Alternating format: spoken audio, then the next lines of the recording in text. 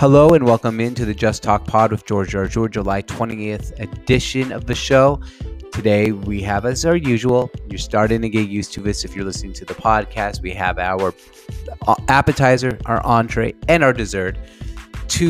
One short story, one long story, and our free money play of the day brought to you by BetUs. Use promo code TheSportsOnTap to receive 125% bonus on your first deposit.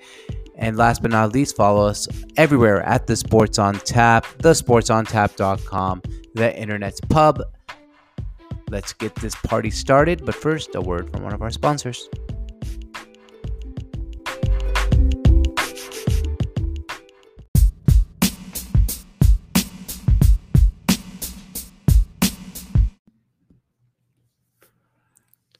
All right, welcome in July 20th edition of Just Talk Pod with George Arjur.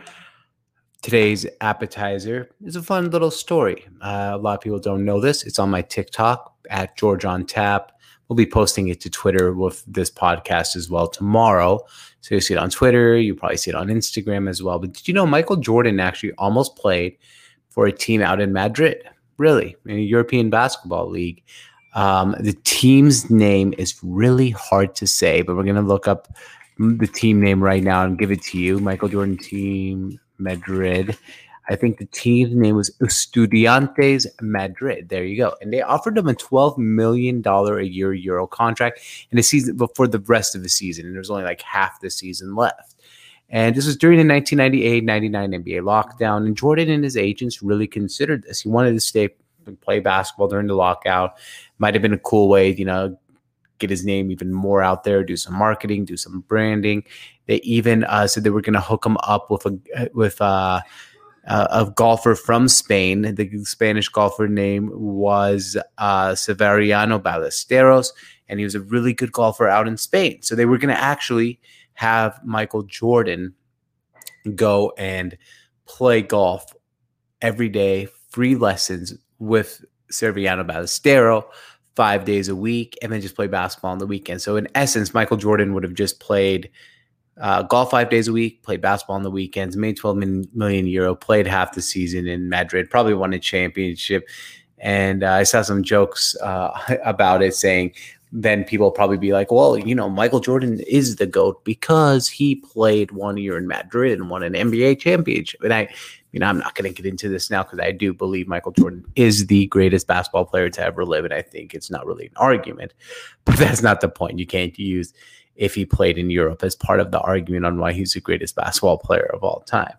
Now, this would have been really, really fun to watch. I think there is a Gigante magazine in Spain actually had him on the cover. It was almost a done deal, and then the lockout stopped, and he was still kind of under contract with the Bulls. He couldn't leave, so he retired. Obviously, came back later with the Wizards. So I just thought it was a cool story to share on the pod because I don't think a lot of people know that, and I came across that today, and I was like, man, that's really cool. Michael Jordan literally almost played for a team in Madrid. I mean, that would have been a hot selling jersey, right? I mean, even now, they probably are not allowed to license that name out. Jordan, number 23 on the back of an Estudiantes jersey, but you never know, right? I mean, maybe they could. That had been a hot selling jersey back in the day. I mean, I had every Jordan jersey growing up. I had his Bulls jersey, white one, black one with the pinstripes, the red one. I got his Wizards jersey. They even did like a little Bullets throwback with the red, white, and blue American flag when I bought that as well. And it was really hard to get. I mean, I bought every single Jordan jersey. So you would know for sure I would have bought that Estudiantes Madrid Michael Jordan number 23 jersey. There's no doubt about it. All right, on to the main course. Look, we don't know if the Bucks will win the NBA title tomorrow yet or not, right? I mean, you're listening to this tonight. I'll have some really cool ideas if they win the title for my appetizer, main course. All of this is going to be fun stuff. But today is about like that. A while back, Pod That, me and Sammy, my brother, Sammy Jarjour, follow our podcast, Pod That with the Jarjour brothers. We had a discussion and Sammy came up with a really fantastic point.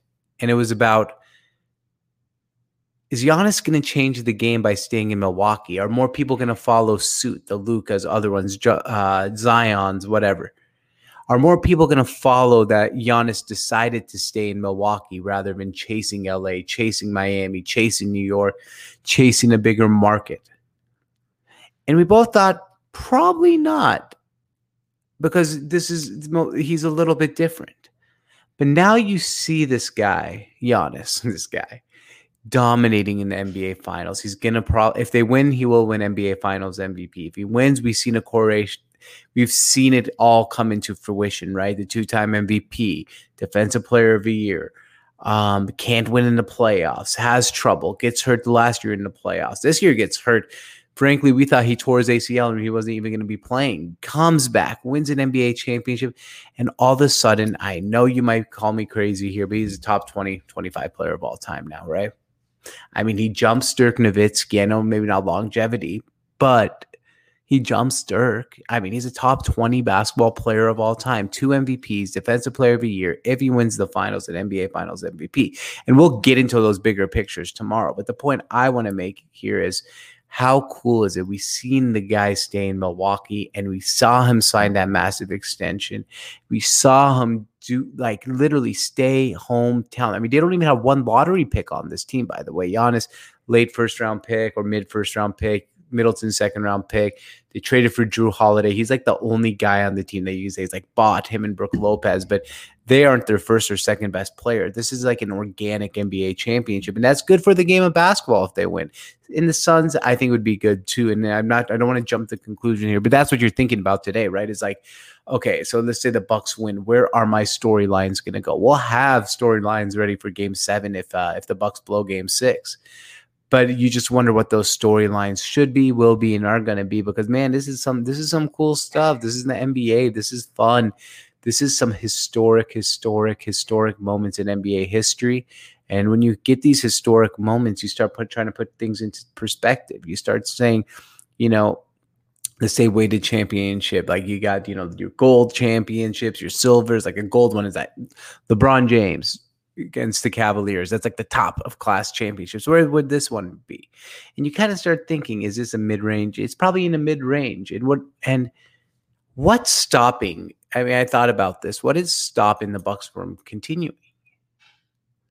Like next year, even if they lose, let's just say, there will be in it. Everyone says the Nets are shoo-ins, just, right in the Nets, NBA champions. When has Kyrie ever been healthy? Kyrie's had one or two runs in his whole career staying healthy. And yeah, this is who he is. Kyrie's never ever healthy. And that means the Nets aren't shoo-ins to win NBA championships next year either. That means if the Bucks win, we can hopefully see a time,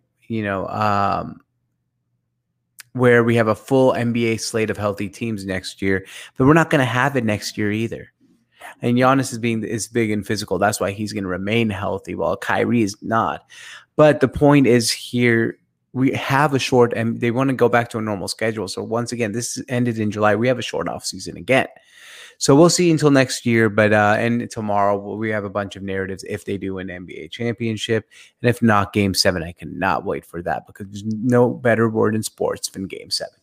All right, for our dessert, this is a bet brought to you by the Bet Us, George's free money play. We're now 4-2 in our free money play since this began. That's 66%, I believe, for those counting at home. We got the Phoenix Suns versus Milwaukee Bucks in the NBA Finals tomorrow. Wow, shocker. You didn't think we'd have different teams? Of course not. But go to Bet Us, use promo code TheSportsOnTap, and receive 125% bonus on your first deposit. That's promo code TheSportsOnTap for 125% bonus on your first deposit. Visit BetUs.com. And I got the over 222 points between the Phoenix Suns and Milwaukee Bucks tomorrow, because I'm not really sure who's going to win this game. But I'll tell you one thing. If whoever is down at the end of a game, they will be fouling a ton and trying to extend this game as long as possible, especially if it's Phoenix. You see at the end of NBA Finals a little bit more fouls if the game is close, trying to extend it, try to get to the free throw line, because you have so much desperation to keep your season alive. So that's the bet brought to you by Bet Us. George's free money play of the day. All right. Thank you so much for listening today. This is the Just Talk Pod with George Arjur, brought to you by the Sports on Tap, the internet's pub. Follow us on all social media platforms at the Sports on Tap. Follow me at George on Tap on Twitter, Instagram, TikTok, wherever you love to look at things on social media. All right. Thanks for listening. This is the Sports on Tap, the internet's pub. Cheers.